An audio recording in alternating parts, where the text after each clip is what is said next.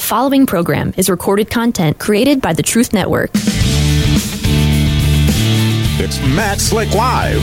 Matt is the founder and president of the Christian Apologetics Research Ministry, found online at carm.org. When you have questions about Bible doctrines, turn to Matt Slick Live for answers. Taking your calls and responding to your questions at 877-207-2276. Here's Matt Slick.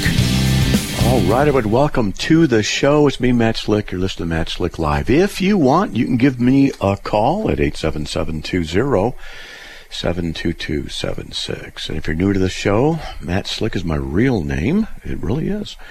And works perfect for radio. And we do Christian apologetics. We answer difficult questions on the faith, on Christianity, on cults, world religions, how to prove God exists, women pastors and elders, baptism, all kinds of stuff. There's lots of questions to be had, and hopefully we can get in and do some answering of some questions. If you've got one, all you got to do is call 877-207-2276. But if you want to, you can email me at info@carm.org, info@carm.org, and you can just put in the subject line, let's see, it'd be a radio question or radio comment, and either one of those. And I often read them on the air and try and answer them and address them. So there's that. Let's see. Okay, I got a couple things I want to announce. We got a caller coming, but we are still involved in going to Israel. Not Israel. Next year in April, we're going to be doing the Footsteps of Paul tour, and it's expensive. It's not cheap, but we're going to be going to, for 19 days, we're going to be going to Turkey and visit each location of the churches of Revelation. And then we're going to also go to Ephesus, which I've been there before, and oh my goodness, it's wonderful to see. It's incredible. And then we're going to go to Greece and see Athens and see some other stuff in Greece. Then we're going to go to Italy and do Footsteps of Paul in Rome. And so that's going to be great. If you are interested, just check it out. You can email me if you want, info@carm.org, and say, hey, where's the URL for that and all that stuff. That's one thing. And let's see. So Sunday I'll be preaching down in Provo, and there's at the church, a city on a hill. And if you go to carm.org/calendar, carm.org/calendar, then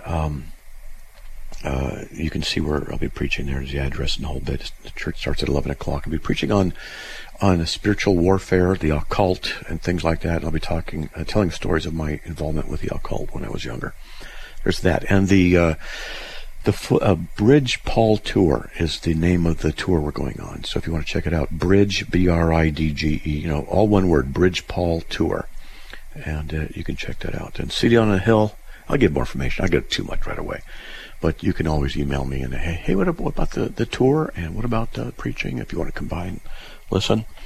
Don't know what our schedule's going to be. It might even be, go to a restaurant on a Saturday night or something like that and just have people meet us there. Because the show's down there and in Salt Lake, and sometimes people like to just kind of, meet the radio guy. We'll see. All right. So, having said that, why don't we give the phone number out one more time, 877-207-2276. Let's get on the air with Alan from Virginia. Alan, welcome. You're on the air. Hey, Matt. Thank you. How are you today? I'm doing okay. Hanging in there, man. Hanging in there. What do you got? All right. So before I get started, is it okay if I ask some setup questions? Sure. Uh-huh. Okay. So, like you sometimes say, let's define our terms. And the term I'm wanting to define first, or define here, the only one, is all-knowing. So, I think my definition for all-knowing is the state and not the action of knowing everything. Would you agree? How about this? I'll modify it. Everything actual as well as potential. How about that? Okay. All right. So, do you agree that there is scripture that points to God being all-knowing, such as Psalm 147, verse 5, Yes. In the 1 John 3, verse 20. That's right, 1 John 3:20. Okay. He knows all things, yeah. All right. And because of this, all three persons of the one God, God the Father, God the Son / the Word, and the Holy Spirit are all knowing, correct? Yes. Okay. And since all three persons of God were the beginning, they were always all knowing, right? Correct. What church do you go to, by the way? I know where you're going, but keep going. What church do you go to? Okay. Or you're an atheist? I'm not an atheist. No. Okay. I was going to Clover Hill Baptist for a little bit. So you're Christian right. now? You're Christian or what? Yes. So don't get me wrong. I'm not denying that God is all knowing or anything like that. Just checking. This is a line of arguments I know from atheists. That's okay, but keep going. It's all right. Just checking. Okay. Yeah. No worries. So we got all three persons of God were the beginning, and they were always all knowing. Since Jesus has two natures, divine and human, and the Father and the Holy Spirit only have one, which is divine, does this mean that the all-knowing of God is part of his divine nature through process of elimination? Yeah, so it automatically is part of his divine nature. It's necessarily part of, it's a necessary property of God, all-knowing, okay? Okay. So, since it is a part of God's divine nature, then that means when Jesus was in the womb of Mary, he was all-knowing, right? We don't know. And this is where we get into, we just don't know things. We don't know to what extent the attributes of both natures being ascribed to the single person were working in that situation. We know that the divine nature has to have all knowledge, and it can't not. So when it's in the womb, in union with the human, we don't know what relationship that was. We don't know if there was a characteristic of humanity in which the full cognition wasn't communicated to the person which was under development. I mean, this gets really complicated. We just don't know. It would, on a base level, we could say, well, yeah, nature, he knows all things. So, to what extent did he know when it was a zygote, a fertilized egg? And we just can't answer. We just don't know. Did God cooperate with limitations? Did he just not access that ability? But there's some ifs and not so good ramifications of that. You see, it's a tough one. Okay. Okay. I'll share my belief. I believe that from the instant Jesus was formed, since he has both natures, since the all-knowing is attached to his divine nature, then he was always all-knowing. Yes. That's my belief of it. Luke 2:52, he kept growing in wisdom and stature. Mm-hmm. I was going to go to that too, yep. Mm-hmm. But so Luke 2:52, how can he grow in wisdom if he has all knowledge? Because with all knowledge, and that's called omniscience, but omnisapience is all wisdom. So he has that. That's part of his nature. So how can he grow in wisdom? So there's that, and there was also Luke 2:40, which in the NASB 95, it talks about increasing in wisdom, but in different versions it talks about being filled with the Holy Spirit. Oh, interesting. Let me look at the comparisons. ESV, filled with wisdom, strong in spirit, filled with wisdom. So let me look at the Greek. Increasing. Oh, it's from pleroma, which means to fill, or plerao, and so being filled with wisdom. Interesting. So I could see why someone might say filled with the Holy Spirit in wisdom, but it doesn't say that. I wouldn't add it in there. But being filled in wisdom, increasing in wisdom, which would come from God. Yep. No problem. Mm-hmm. Yeah. So one of the things where I have a hard time entertaining the camp of he wasn't all-knowing is then that denies that he. Well, I'm wording this wrong. I have a hard time going into the camp of believing that there's a chance he was not all-knowing, just because that would then deny that God's all-knowing, and I feel like that's a heresy. Correct. Now, let's stop here for a second and talk about a doctrine called the communicatio idiomatum. And then there's another doctrine called inseparable operations. So let's go over them. The communicatio idiomatum is the teaching that in the one person of Christ are two natures, the divine and human. That's called the hypostatic union. But that the attributes of both natures are ascribed to the single person. Jesus says, I'm thirsty, human nature. I'll be with you always, divine nature. So the same person, I, said both. So the attributes are attributed to the one person. All right, that's called the communication of the properties, which is important because when Jesus died on the cross, only the human nature died. How's a sacrifice of divine value? Because the representation of the death on the cross was by the person of Christ, who has the quality of divine attributes as well. All right, so there's the doctrine called inseparable operations is kind of related to perichoresis. And perichoresis in the in the doctrine of the divine simplicity, blowing people's brains out probably with all this stuff. Divine simplicity simply says that God is one simple substance, the divine substance. Perichoresis says that the three persons of the Godhead are interdwelling each other. So what we would say, the perichoretic relationship in divine simplicity is a shorthand term for saying all of that. All right, there's a doctrine called the inseparable operations. And what that is the position that all the members of the Godhead are involved with everything that each one does. And yet there's distinction, because before the foundation of the world, they were in a perichoretic existence and is a divinely simple being, so that the Father elected in the Son, who is existing in Christ, and the Holy Spirit is there mediating and working and will apply the redemptive work in the future. Jesus on earth said, I can only do what I see the Father do. Present tense. Whatever the Father does, these things the Son also does in like manner. Present tense.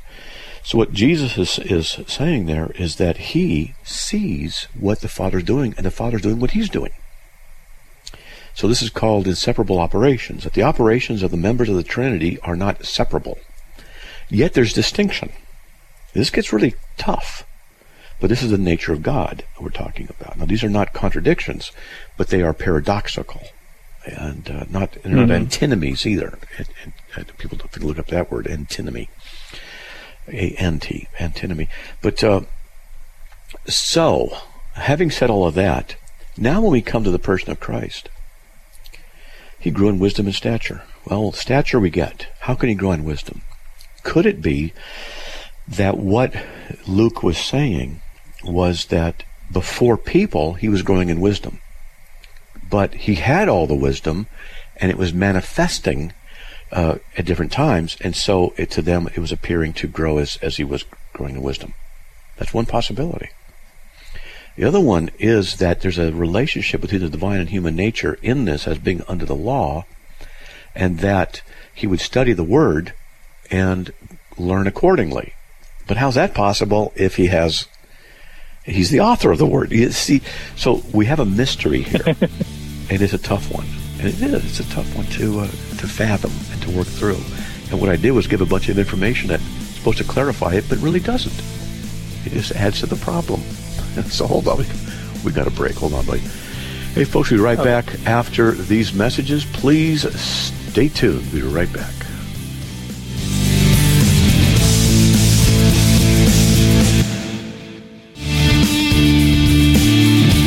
It's Matt Slick Live, taking your calls at 877-207-2276. Here's Matt Slick.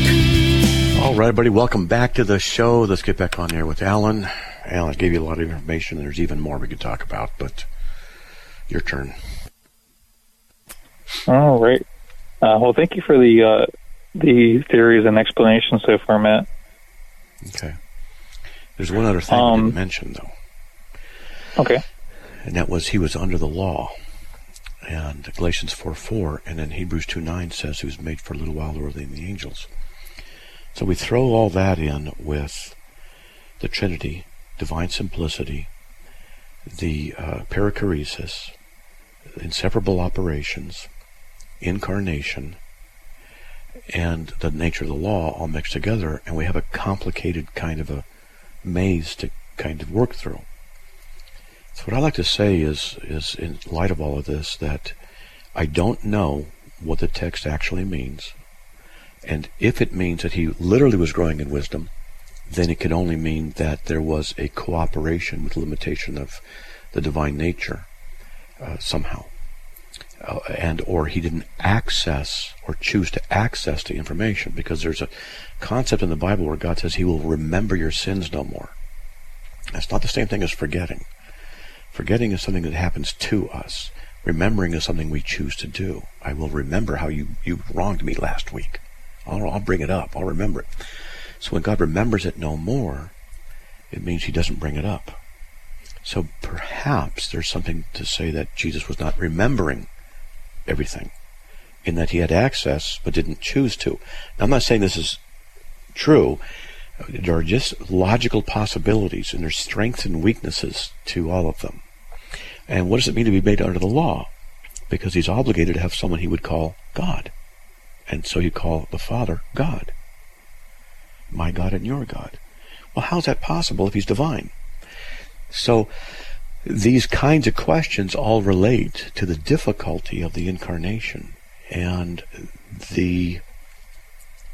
all these big words I said combined, and what it all means. And theologians have wrestled with it for a long time, and I certainly haven't figured it out. So, okay? Okay. Before I go, could I tell you one thing though? Sure. So one thing I noticed, I'm going through your podcast right now, Okay. and one thing I noticed is that sometimes the volume of your callers is very contrasting to the volume of you. So usually you are clear and at a good volume, but it's really hard sometimes to hear other people with it. And when I have to increase the volume so much, and the explosions sometimes are a little grating.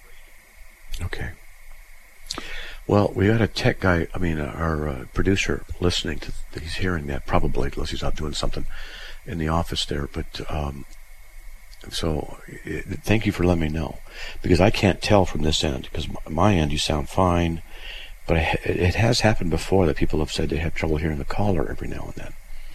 So I don't, so I don't know. Sorry. That's all right. Sorry, go ahead. No, you go. You go ahead. It's all right. Okay. So part of the issue too is that people are, because you probably have like I think you have like a headset. I don't know if you have a boom mic or anything like that. It's a total unit, but yeah.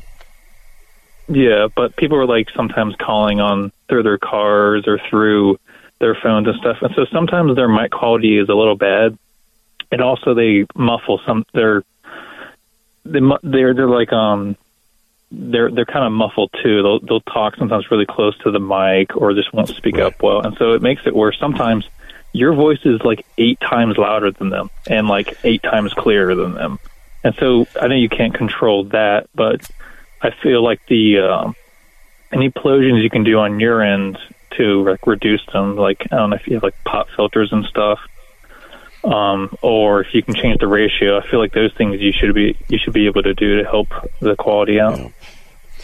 Well, I have a headset with a mic attached to the headset, so it's 2 inches to my left, and I can tap it like that, and so the puff sound isn't there. It has a windscreen, over it.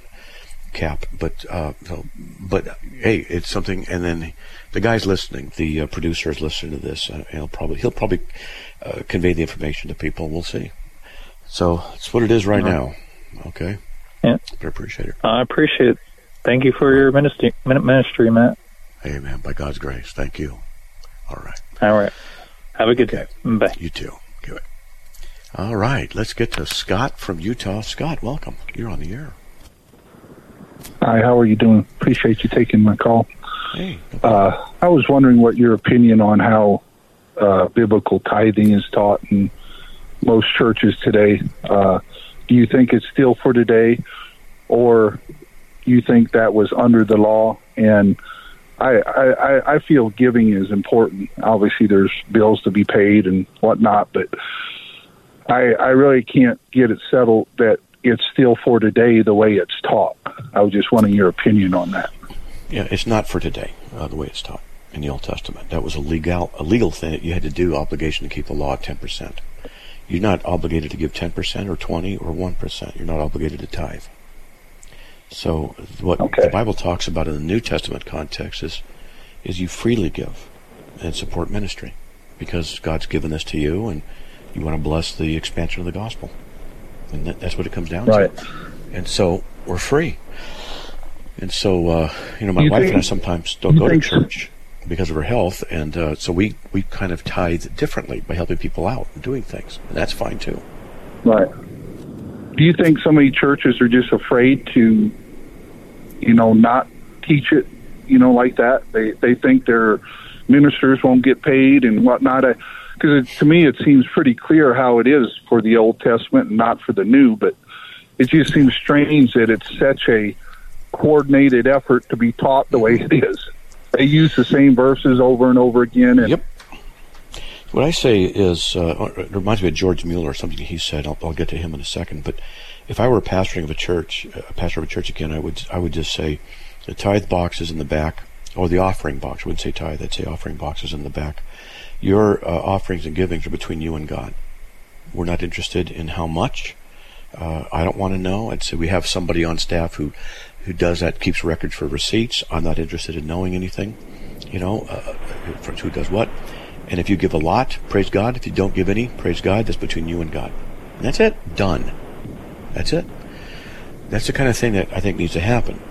Now, George Mueller was a guy in the 1800s. He died in, I think, 1898 or something like that. And he was called the Orphan King. And he had orphanages. And he just relied on God. And one thing he said when he was going to be a pastor before the orphanage thing started, he said that he would accept a pastorate position in a church under two conditions. And the first one was that, I think the first one was, it was first, I got one and two mixed up, but at any rate, one of them was that they had paid pews that people who paid more money could sit up front, and that was better stature. And he said, get rid of that. And the second thing he said was that he would live only on the money that was tithed, and that no one was to know that that was the deal. He would only live on it if God provided. That was interesting. Hey, we'll be right back. Okay, we got a break. Hold on, man. We'll be right back after these messages. Please stay tuned.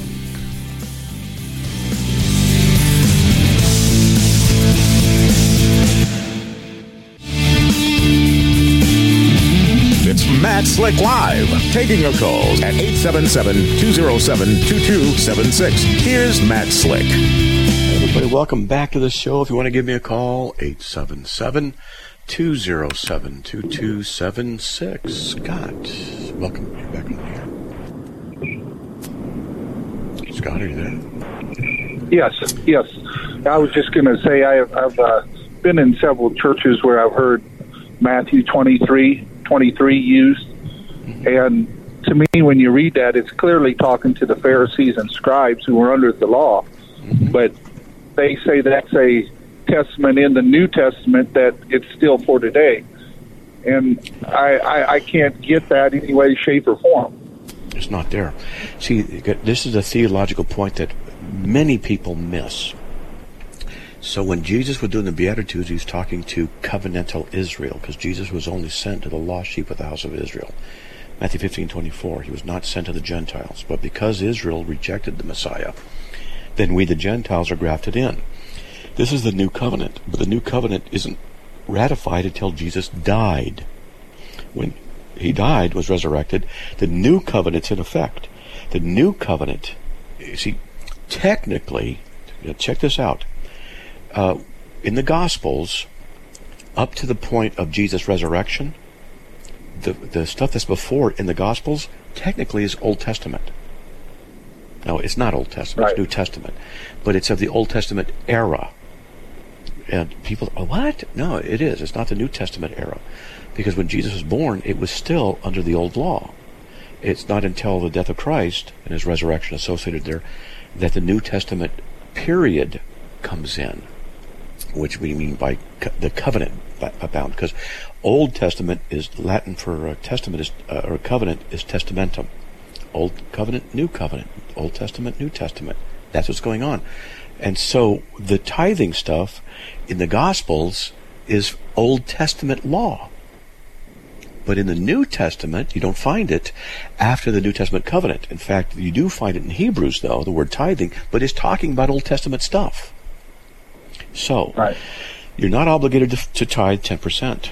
You're free to tithe 10% if you want, or more. I've or less. also heard the claim or the understanding that when people say, well, Abraham tithed, and that was before the law, because he tithed to Melchizedek. Yes, he did.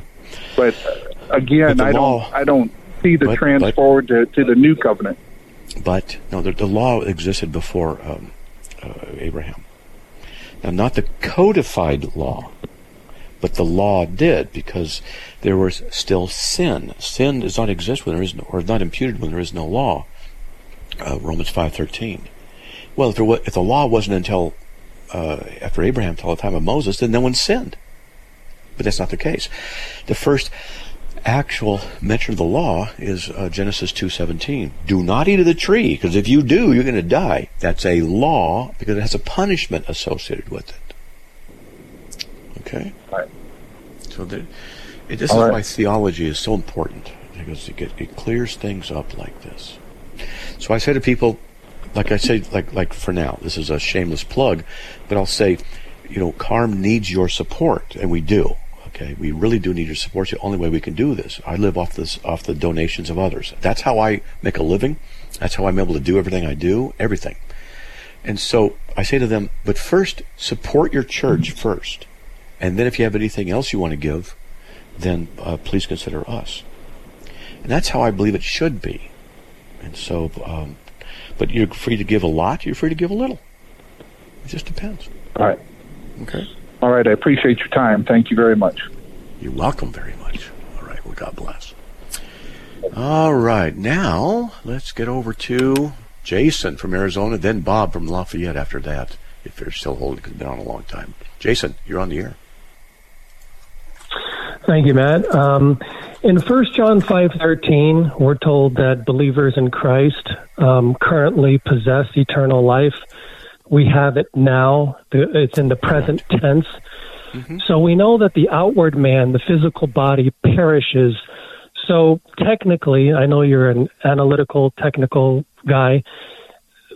We, believers in Jesus, our soul and our spirit that continues on after death currently has everlasting life. Is that correct?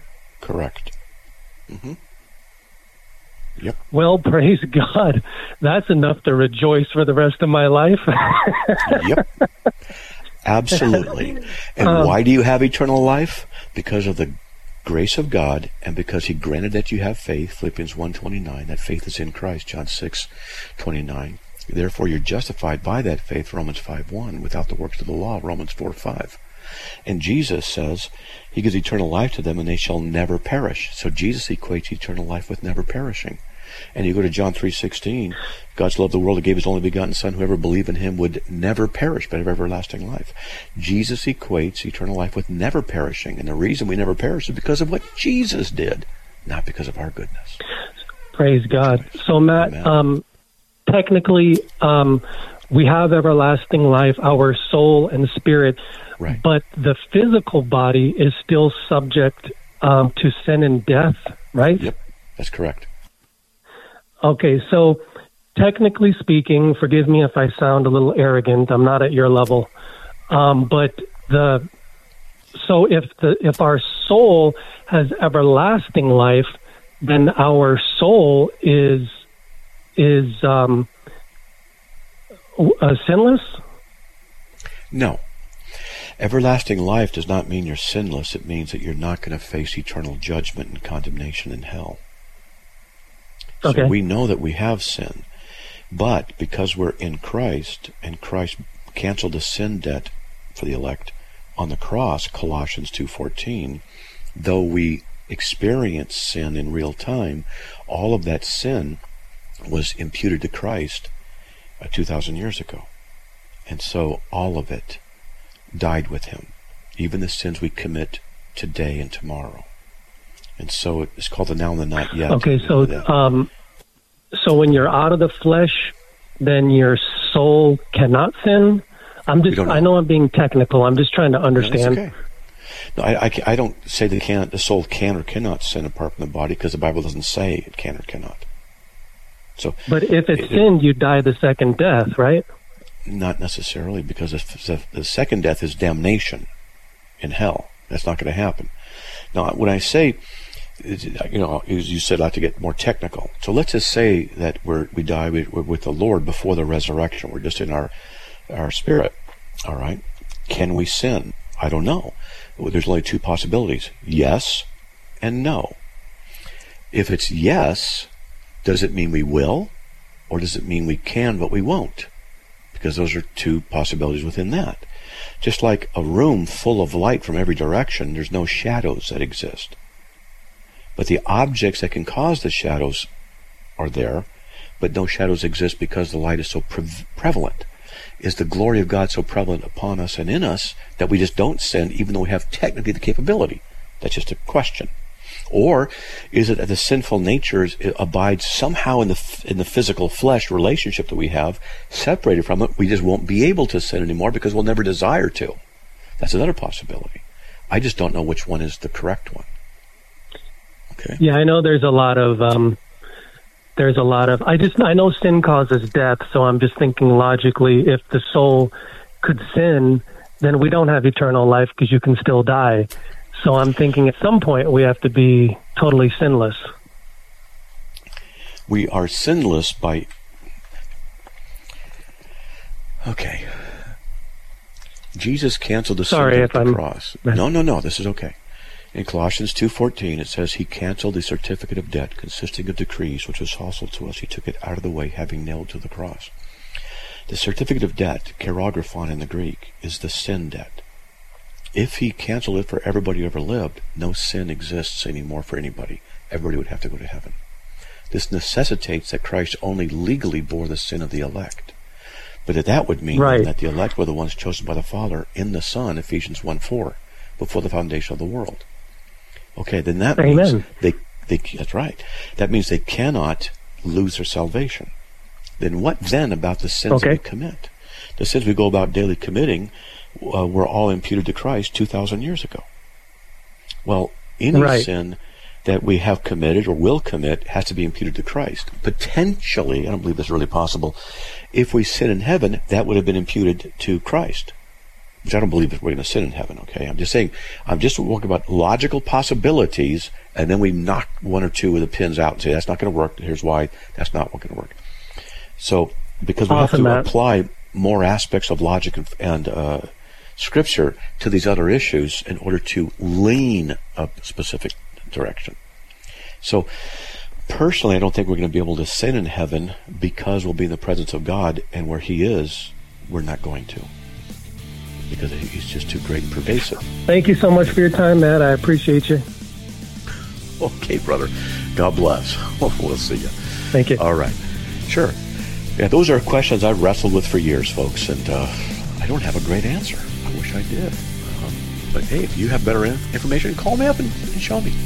No problem. Hey, we'll be right back after these messages with Bob from Lafayette, Lord willing. It's Matt Slick Live, taking your calls at 877-207-2276. Here's Matt Slick. Hey everybody, welcome back to the show. If you want to give me a call, all you got to do is dial 877-207-2276. Let's get on the air with Bob. Bob, welcome. You're on the air. Hey, Matt, this is Bob. I am in Louisiana. I've missed you on Clubhouse. I'm glad to see you're doing well. I've missed Joanne, too. Yeah, I don't do Clubhouse anymore because my Club Deck unit program won't work on my computer anymore. And I don't like the phone version of it. It's too problematic for me. So I just haven't been on. Well, I've been working it on the club deck, so you might can reboot or try something else, but I don't know. I'm an ex-computer tech, okay, and I used to troubleshoot them, rebuild them. I know the tricks, and I've done stuff I could explain that you wouldn't even know, and I still can't get it to work. Okay. Yeah. I got you. But the question that I called about today, the question that was being asked today, or that I asked, was Moses had said, that God would raise up a prophet, that should be listened to, adhered to, and obeyed. Mm-hmm. And I asked, why are people trying to find out so much stuff from Isaiah, Ezekiel, and Jeremiah when they could listen to what Jesus said? Well, you don't listen to what Jesus said. That's a problem. See, what do you talk mean? like that, but you don't listen to who he is. You don't believe he's God in flesh. You don't listen to him. So God was in Jesus. There's no doubt about that. It doesn't say that. Because, come on. Jesus is God in flesh. He has two natures, divine and human. It's not just God was in him like he's in me, like God indwells us. Okay? So God indwells me. I'm sorry, I've talked to you so many times and trying to get you to see you're going to die in your sins if you don't reject your false teaching. Let me ask you a question. Yeah, yes, sir. I've asked this of you before. Jesus says he and the Father will come and make their abode in us, the believers. He and the Father. God the Father can do this, and Jesus says he'll do it too. How is that possible if he's not God? John 14:23. How is that possible? Well, I looked at Revelation where it said Jesus would come, and later it said God himself would be with us. Those words are in the book. But you didn't listen. Okay. When I ask difficult questions of you and to others, they do what you do. Just ignore the text and go to something else. Because you got to understand something. I ask you a question because I know where your problems are. You ignore it and you go someplace else, which means the question I have is a very big problem for you. You can't answer it, which shows you that your theological position is wrong. So you just ignore it. In other words, what you're doing is submitting the scripture to your preferences, not the other way around. You're an idolater. You're a false convert. You're not a true Christian. So let me ask you again. In light of what Jesus said in John 14:23, if anyone loves me, he will keep my word, and my Father will love him, and we will come to him and make our abode with him. How is it that Jesus says he and the Father will come and live in you? How is that possible if Jesus himself isn't God? It just doesn't, like I said, it just doesn't look to me like that's what he's saying. But the Father will send Jesus. We will come to him and make our abode with him. We, that's the Father and Jesus. That's we. Yeah, that means Jesus and God should be on the earth with me and you, doesn't it? It says we will come to him and make our abode with him. Okay? Well, doesn't that mean that they would both be here with us on the earth? No man can see the Father. No, you can't see the Father because he dwells in unapproachable light who no man has seen or can see, 1 Timothy 6:16. Okay? So that fails. Their interpretation there fails. So to abode, his abode with us, that's what it means. He lives with us, in us, by us. That's what it means. The Father's in us. How is Jesus going to do that too? Well, I don't know, but I thought God was with. I do believe Jesus is going to come, and God also will be on the earth with us at some time, and his abode, or he will be abiding with us. But is Jesus the Christ? Is Jesus the Christ? Mm-hmm. Right? The Messiah. Yes, he's the Messiah. Right. Ephesians 3:17, so that Christ may dwell in your hearts through faith. How can he do that? How can he dwell in your hearts? Everybody's hearts, all these thousands, millions and millions of people. How can Christ, that's Jesus, do that if he's not God? How can he do that? Ephesians 3:17. Like he said, wait in Jerusalem till you're endued with power. The Holy Spirit will come and be in you. That's Jesus, how it happens. Does Jesus the Christ live in you, in your hearts? So what is that? Okay, does he? Does he? I have got the testimony of Jesus in my heart. But Jesus is in heaven with my Father. Okay, is Jesus, it says that Christ may dwell in your hearts through faith. So that means Christ can dwell in the believers' hearts. So, is he in your heart? Yes. If no. The anointed, I am anointed. So yeah, he's got to be, Christ would have to be in me, as Paul would say, yeah. Then how is Jesus able to live in multiple people's hearts at the same time if he's not God?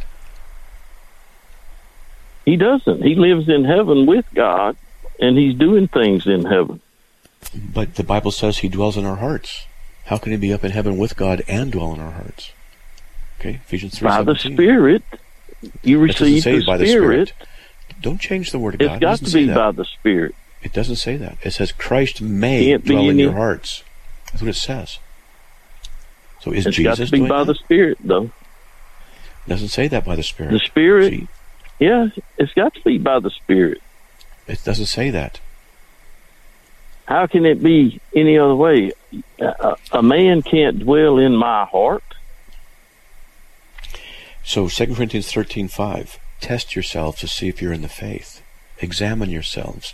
Or do you not recognize this about yourself, that Jesus Christ is in you, unless indeed you fail the test? That applies to you. See, you deny that Jesus Christ can live in you. Okay. By the Spirit, Christ is in me. That's not what it says. Jesus says Jesus is in. 2 Corinthians 13:5. That's what it is. It says the same Spirit that raised Jesus. 13:5. Look. The same Spirit that raised Jesus from the dead. Jesus raised himself from the dead. John 2:19-21. Destroy this temple 3 days. I will raise it up. Future active indicative. Like you said, it's been debated a while. But anyway, I'm glad to hear you're well. It's debated among the Christians and the non-Christians, the true believers and the heretics. The Bible says what it says, and you deny what it says. And I have to be strong with you. I don't deny. Yes, you do. I don't deny anything Jesus said. Yes, did Jesus, he said, destroy this temple 3 days, I will raise it up. Talking about his own body. John 2:19-21. Did Jesus raise his own body up? According to Peter, he didn't. Okay. I said, did Jesus raise his own body up? I quoted what Jesus says, destroy this temple 3 days. No, God. I will raise it up. Did Jesus raise up his own body? Did he do it? No, I think God. I don't think Jesus did it. I think God did it. Okay, so, see, you continue to deny who Christ is. We're going to move along because we've got a few minutes left in the show. Okay. One more caller. Thank you. Thank you. You're catch lost, you buddy. later. Okay. All right. That's Bob. I had many conversations with him. I know his M.O., and he's not a Christian. Clarice. Welcome, Clarice. You're on the air. Hi, Matt. Hi. My question before I get to my question is, those kind of people that you just got off the phone with, I mean, I've heard this guy call before. I don't know why he calls you, because he's not going to his rationalization is, he is lost. I mean, his eyes are blind. His mind is blinded. I understand that. But I just wondered why you carry on knowing that they're blind. So that people can hear what the truth is and hear it be defended, and learn what verses are useful so that they can benefit. But I think it went over this guy's head. I've heard him before on your show. Listen, but it didn't go over other people's heads. People might be on the fence, not understanding something. True. Right. Okay. Okay. So, I understand what you're saying there.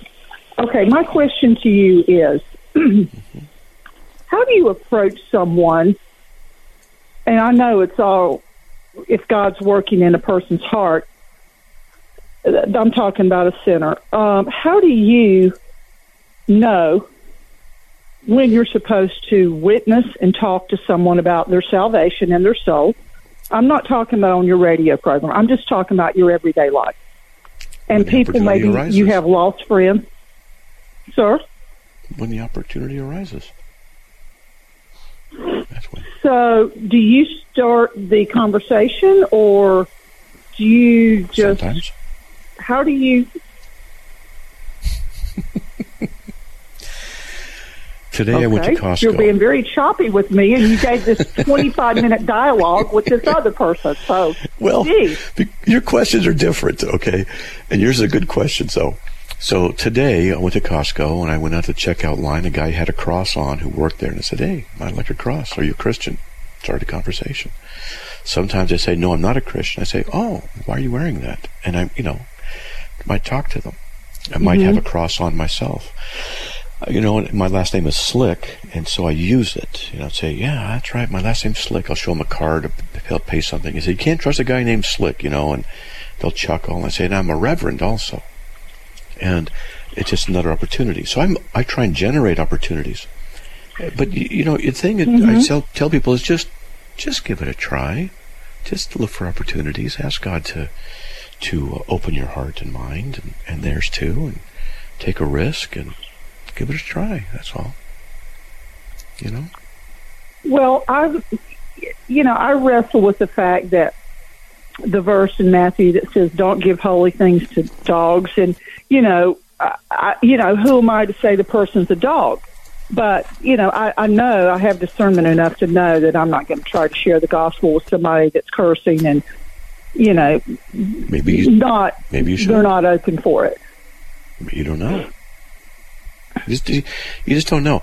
I remember once that I was at a gas station in San Diego getting gas, and a stoplight was right next to the gas station, and a guy pulled up to the left lane, and he's got his blaring rap music that's all foul and just at 80 decibels.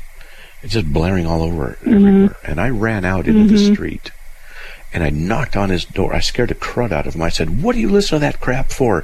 You need the Lord Jesus. You need," because he'll got a few seconds before the light changes. "You need to repent of that stuff. That foul stuff's getting in your heart and your mind. You need Christ Jesus as your Savior. You need to repent." And the light turned. Go. What did he do? He was shocked, and I pointed out that the light just changed, so you got to go. And I ran back across to get my gas and finish it. Wow. Yeah, you never know. That's some Holy Ghost boldness right there. Yeah, well, Well, for me, and I've been thinking about it a lot because I have a heart. My heart is for lost souls and also for prayer. I have a prayer meeting in my home once a month. Can you call back tomorrow? Let's talk about this when we have more time. Okay, call back to the beginning of the show. We can talk. Okay, I will on Monday. Okay, sounds good. All right. Have a wonderful weekend. You too. Well, God bless. All right. Hey, folks, sorry, we're out of time. Would have loved to talk to her some more. Can't. Hey, God bless. We'll see ya. Another program powered by the Truth Network.